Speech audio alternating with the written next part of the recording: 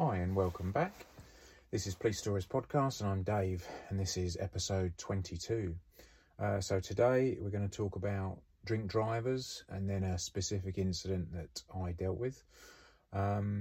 Drink drivers, very much a scourge of the world we live in, unfortunately. There's been campaigns for years, hasn't there, on the news and in the papers, etc., to try and get people to be more aware of how much drinking can affect your ability to drive. And certainly I think it has got better. 20-30 years ago, without a doubt, it was much more sort of socially acceptable, but now you have things, thankfully, where people kind of have a designated driver on the night, etc.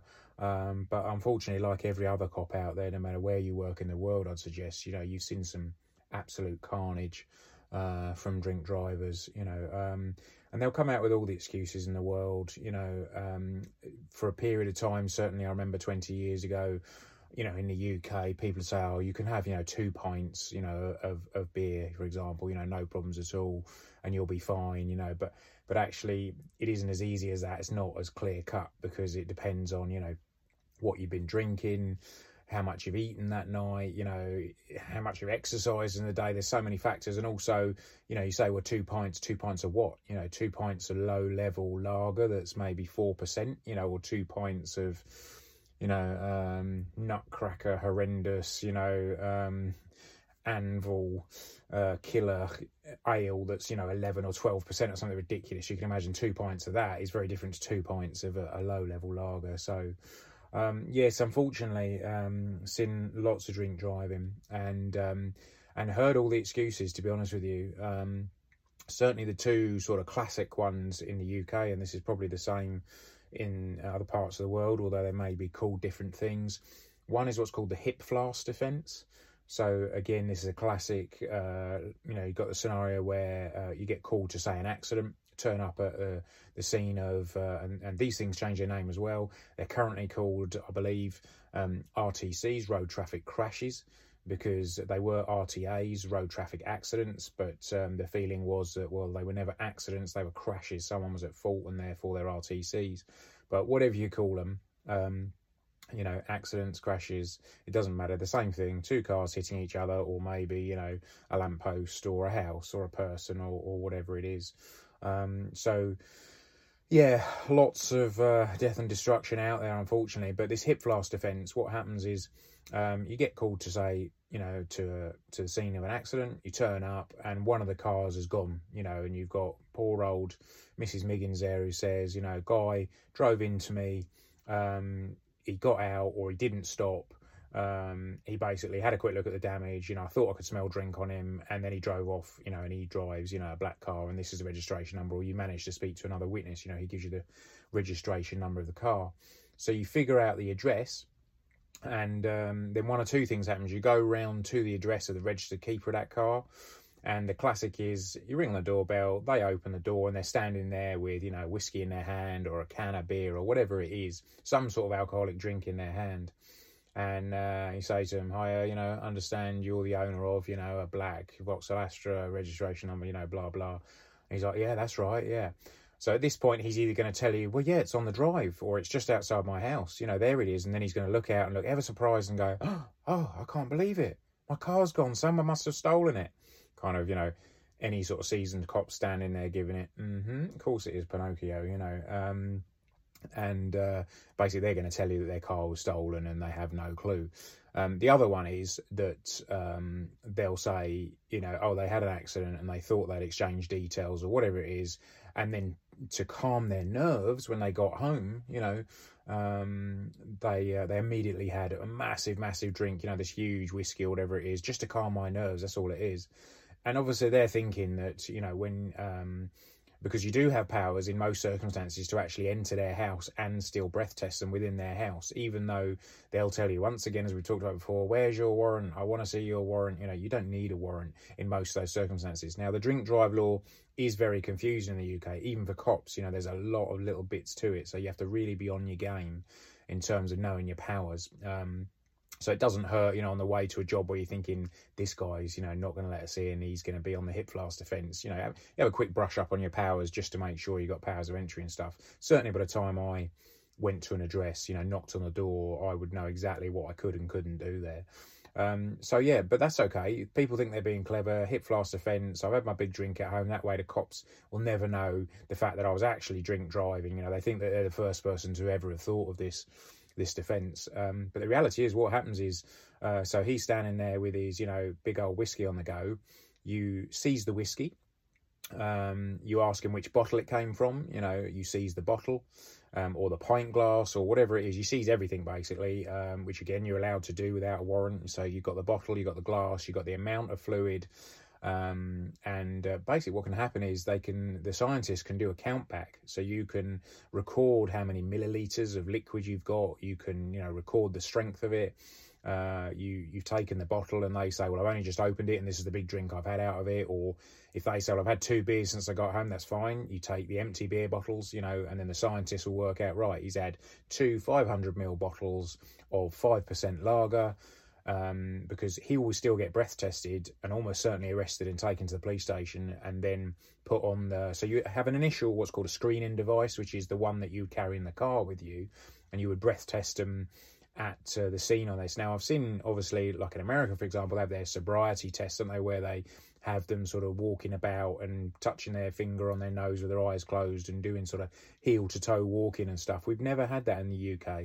We've always had some sort of well, not to my knowledge anyway, we've always had some sort of breath testing machine. And originally, like way back before I started, so we're talking probably 35 years ago, there was like a plastic bag that had some crystals in it. And you basically got them to blow in this tube and the crystals turn colour if there was alcohol present. That was the real sort of first breath test that I'm aware of.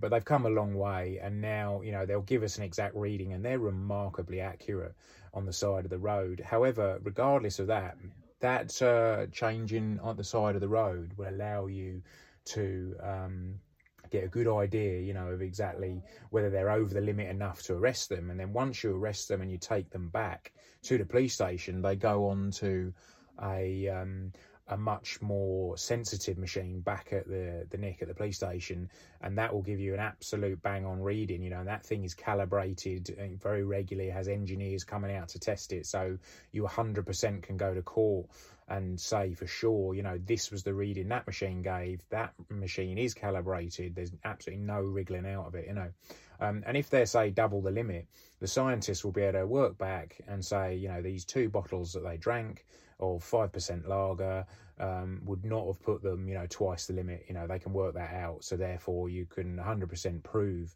that they were driving under the influence, And of course it has big effects on most people, and it doesn't matter how many times you try and get this across to people, they just don't realise, and I appreciate some people are alcoholics and have a real problem and they're beyond caring, but invariably people are quite often going to lose jobs over it. If they're losing jobs, they might be losing houses, they're losing marriages, you name it, you can lose it through the drink drive. I'm not trying to preach, I'm just saying how it is, So yeah, drink drivers, very, very difficult. So on this particular occasion, we'd had this call and we didn't know it was a drink driver to start with. It was just an accident. Now, it was very, very rural. I used to work in a place. I was probably in my first maybe 3 years of service, something like that. I was crewed up with quite an experienced cop. And we had this call out to, this rural location, sort of surrounded by fields and farms and things, really, really rural. No sort of signal out there. So I think it was someone from a farmhouse that had actually run us to say, there's been a big accident, car's gone off the road into the field, and I think it was on its roof, if I remember right. So we go hammering out on the blue lights to this job. No other cars involved is what we're told. Initially, of course, you never know that for sure, and don't forget that no matter what you get told on the phone doesn't necessarily mean that's what you're going to find. Somebody could have completely got the wrong end of the stick, so you do have to try and keep an open mind. So sure enough, we turn up, there's some very obvious broken fences, and then a pathway. It was corn, I think, in the field that was sort of partially grown, so it was about 2 or 3 foot tall, and there was this very obvious car width sort of shape running straight through the broken fence into the field and disappearing from view. So we go off and searching into the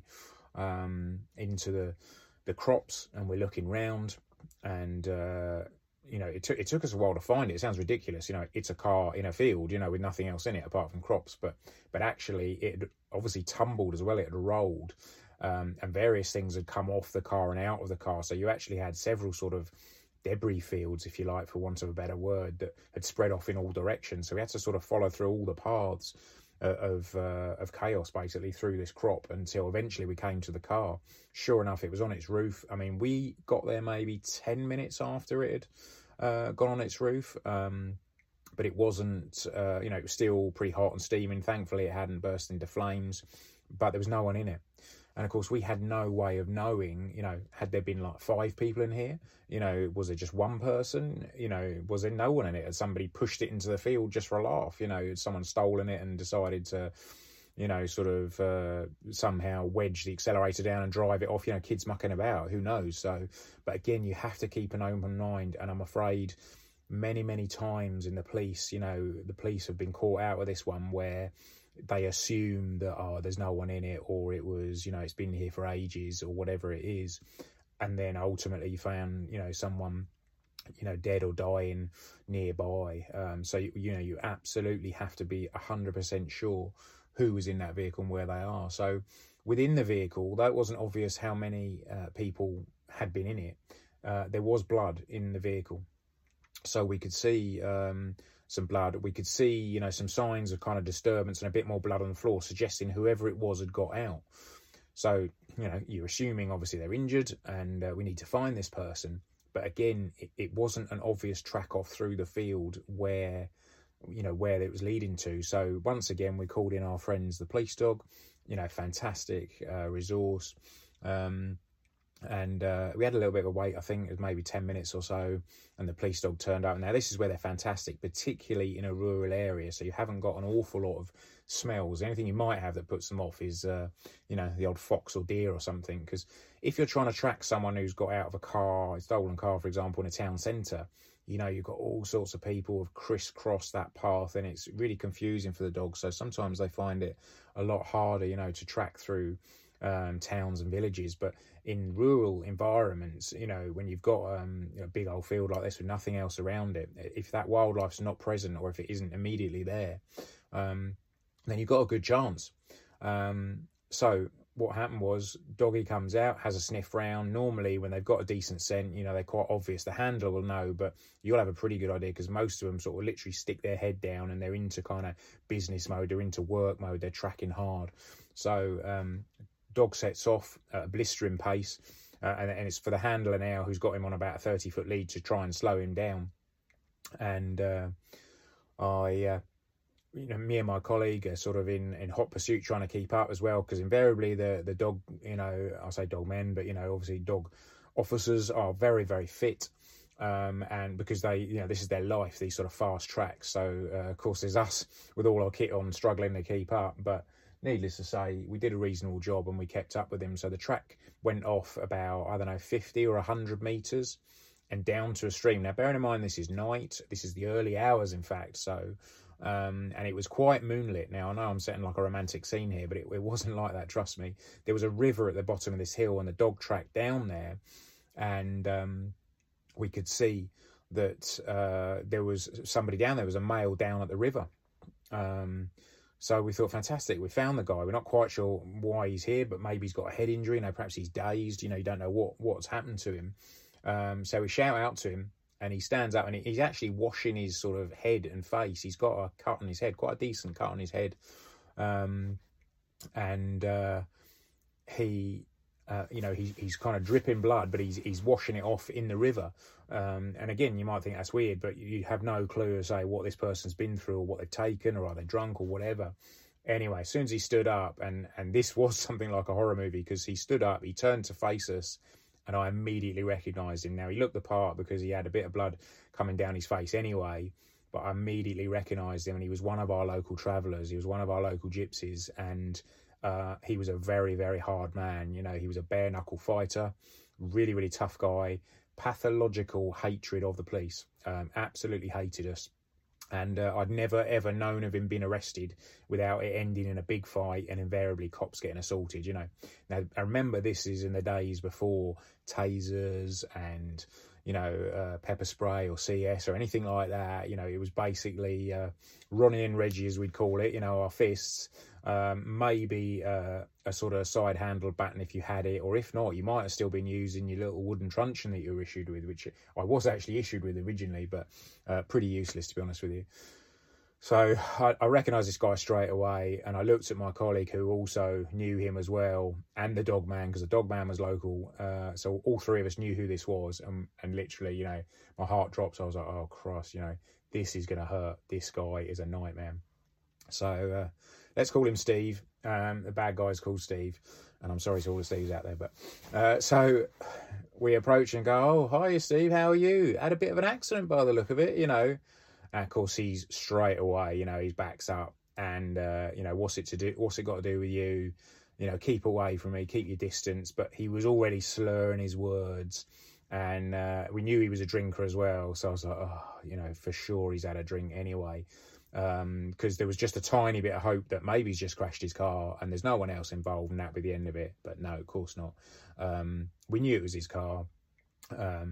He was definitely drunk. We could see it, without getting near him to breath test him, but he was sort of swaying about, and you could see it in his eyes. You could hear it in his slurring words. Interestingly, when these things come to court, in England, they're really hot that when you write statements, you give evidence, you never say the person smelt of alcohol, because there's a stated case down that way that alcohol doesn't smell of everything. And I'm talking about like 100% pure alcohol like you'd use in a scientific experiment does not smell of anything. So you stand up in court and the clever solicitor says, officer, you say that my client smelt strongly of alcohol, is that right? And you're all chuffy yourself, yes, that's right, it's very strongly of alcohol. And they go, brilliant, what does alcohol smell of? And there's this pause where you kind of go, well, it was like a beer or some wine or whatever. You go, really? But that's not alcohol, So the particularly clever one, in the past, I've known them pass out literally 100% alcohol to the officer. Say, officer, take the lid off that bottle. So you take the lid off the bottle and you give it, right, sniff that and tell me what it smells of. Of course, 100% alcohol smells of nothing. So when you, of course, you smell this, and to your horror, you know exactly where he's going with it, and you're about to look very, very stupid in court. So the reality is, because without the smell of alcohol, or what we call in terms of evidence intoxicating liquor, some of your powers wouldn't exist, you see, to take breath tests or powers of entry and stuff. So they've only got to wriggle out of it by saying, well, you said he smelled alcohol. He didn't, because alcohol hasn't got a smell. And that you then entered my client's house illegally, and arrested him, blah, blah, blah. You can see where it's going. So, yeah, you do have to be careful with this. So, yes, that's the point. It has to be in evidence. They smell strongly of intoxicating liquor. Sounds very old-fashioned, but that's why it's said and not alcohol. So, anyway, this guy, convinced he's drunk. Then there is a power that, you don't have to necessarily breath test someone. If they're so obviously drunk, and the classic is they open the car door or you open the car door and they fall out sideways at your feet. That's what they call a good section 4. That's an unfit to drive through drink or drugs. You don't need to breath test that person, not initially, because it's so blatantly obvious that they are drunk or drugged. So that would be a straight arrest. And that's pretty much where we were going with this guy. He was swaying about all over the place. But we knew we weren't going to get anywhere near him without a fight anyway. And already he was telling us to keep back, to keep our distance, etc. So, of course, we're trying to sweet talk him, take it easy, Steve. Let's not be silly. Look, we've got to take you down the neck. We'll talk this out. We need to look at your head and get sort of, course, he's like, I don't care about my head. My head's fine, and he's standing there literally pouring blood, and you're like, well, you've got a little bit of a cut on the head there, Steve. We need to get that looked at. I'm not going anywhere, and you lot can back off, and you're like, and at which point he bent down and picked up quite a decent sized branch next to him, that basically now he's got a kind of 3 foot long bat effectively, and says, the first one of you that comes near me is going to get it, So a bit of a difficult one, because we've certainly not got the reach to get him. But what we do have, of course, is our land shark with us. And at this point, of course, the whole time, the dog has been going absolutely crazy, desperate to be let off to attack this guy. But that hadn't happened at this point. So we tried to talk him down. He wasn't having it at all. There was no way. And ultimately, you've got to get hands on. We knew we weren't going to get close enough without getting walloped with this bit of wood, but we need to get hands on. We need to handcuff him, and he needs to get arrested. As simple as that, And this is where you earn your money, because you have to be able to do that. Much as you would love to just walk away, you can't do that. So sure enough, we get closer to the guy. We had a quick chat with the dog man. He said, right, you guys try and go and laying hands on. The moment he takes a swing for you with the stick, or, he starts fighting, basically step back, I'll give him a warning, I'll let the dog off. And that's exactly what happened. So we closed him down, got to within about, 4 feet of him. Thankfully, he was so drunk, he was now wildly swinging the piece of wood, trying to hit us. But it was, it was almost comical because you could see it coming a mile off, so you could just step out of the way because of him being so drunk. But we weren't going to get near to him without getting seriously injured. So in the end, he basically got his warning off the dog man, basically said that he was going to kill us all, and that was it. Dog got let off the lead.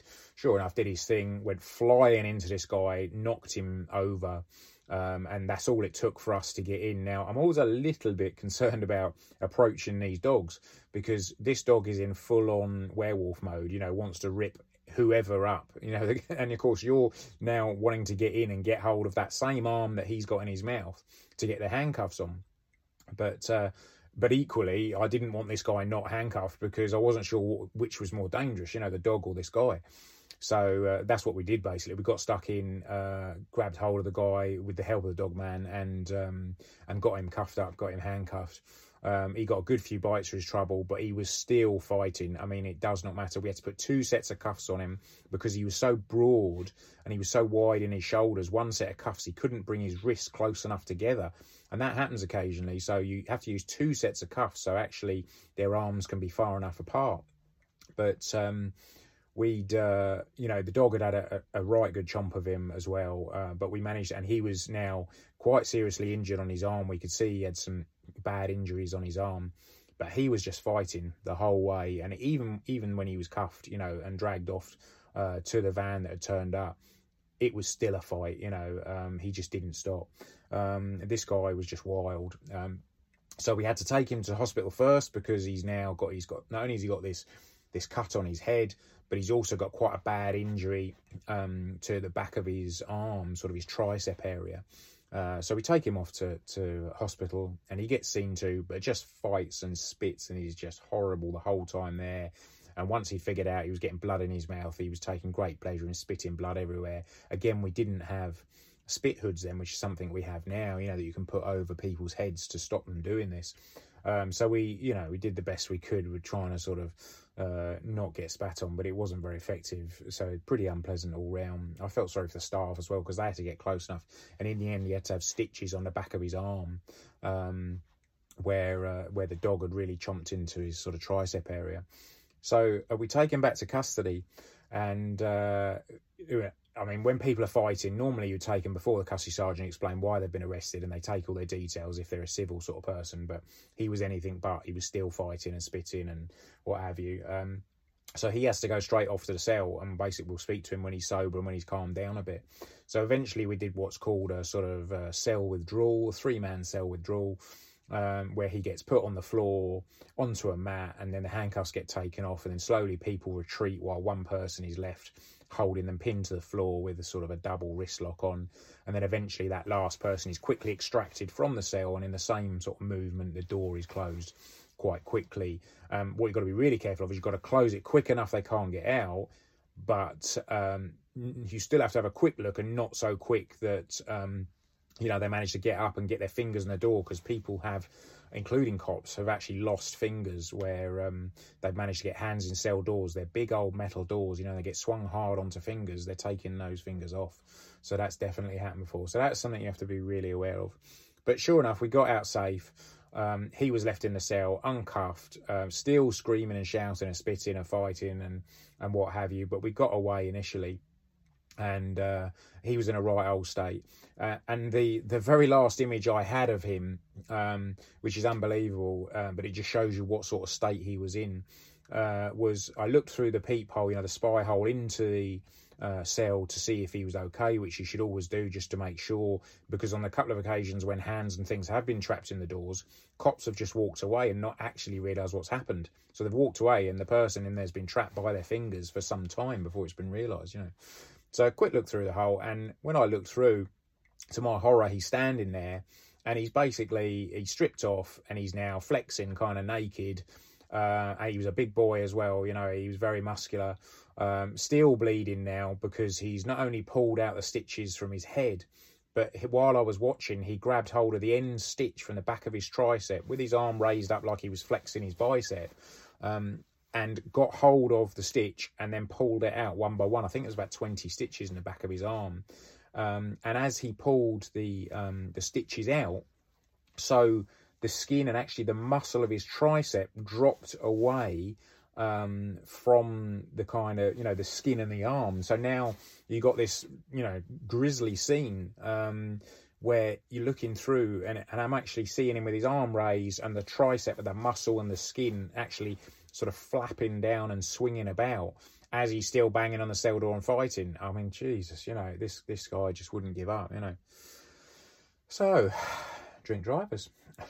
It's, you know, people do get themselves in a right old state. I mean, the one good thing about that incident was that no one else was injured, because unfortunately I have been to quite a few fatal accidents involving drink drivers, but on that occasion, just him. But certainly one I remember because of how it ended with the tricep thing, you know, pretty awful. But I mean, what sort of state, you know, have you got to get into to be able to do that yourself and not, you know, not flinch? It's incredible, really. But there we go. So that's it. That's the one for this week. Hopefully it was interesting, and keep coming back for more. Downloads are continuing, so thank you for that. Got ourselves, as you know, on YouTube, Police Stories Podcasts, and also on pretty much every sort of app, you know, for podcasts and stuff. Been trying to get on Twitter or X a bit more to get ourselves out there, and yes, it's been working, I think. But certainly appreciate it if you know anyone else that likes sort of true crimey police type stuff. Maybe point them in our direction. That'd be good. If not, I will speak to you again soon, almost certainly next week. Thanks very much for listening. Take it easy. Bye.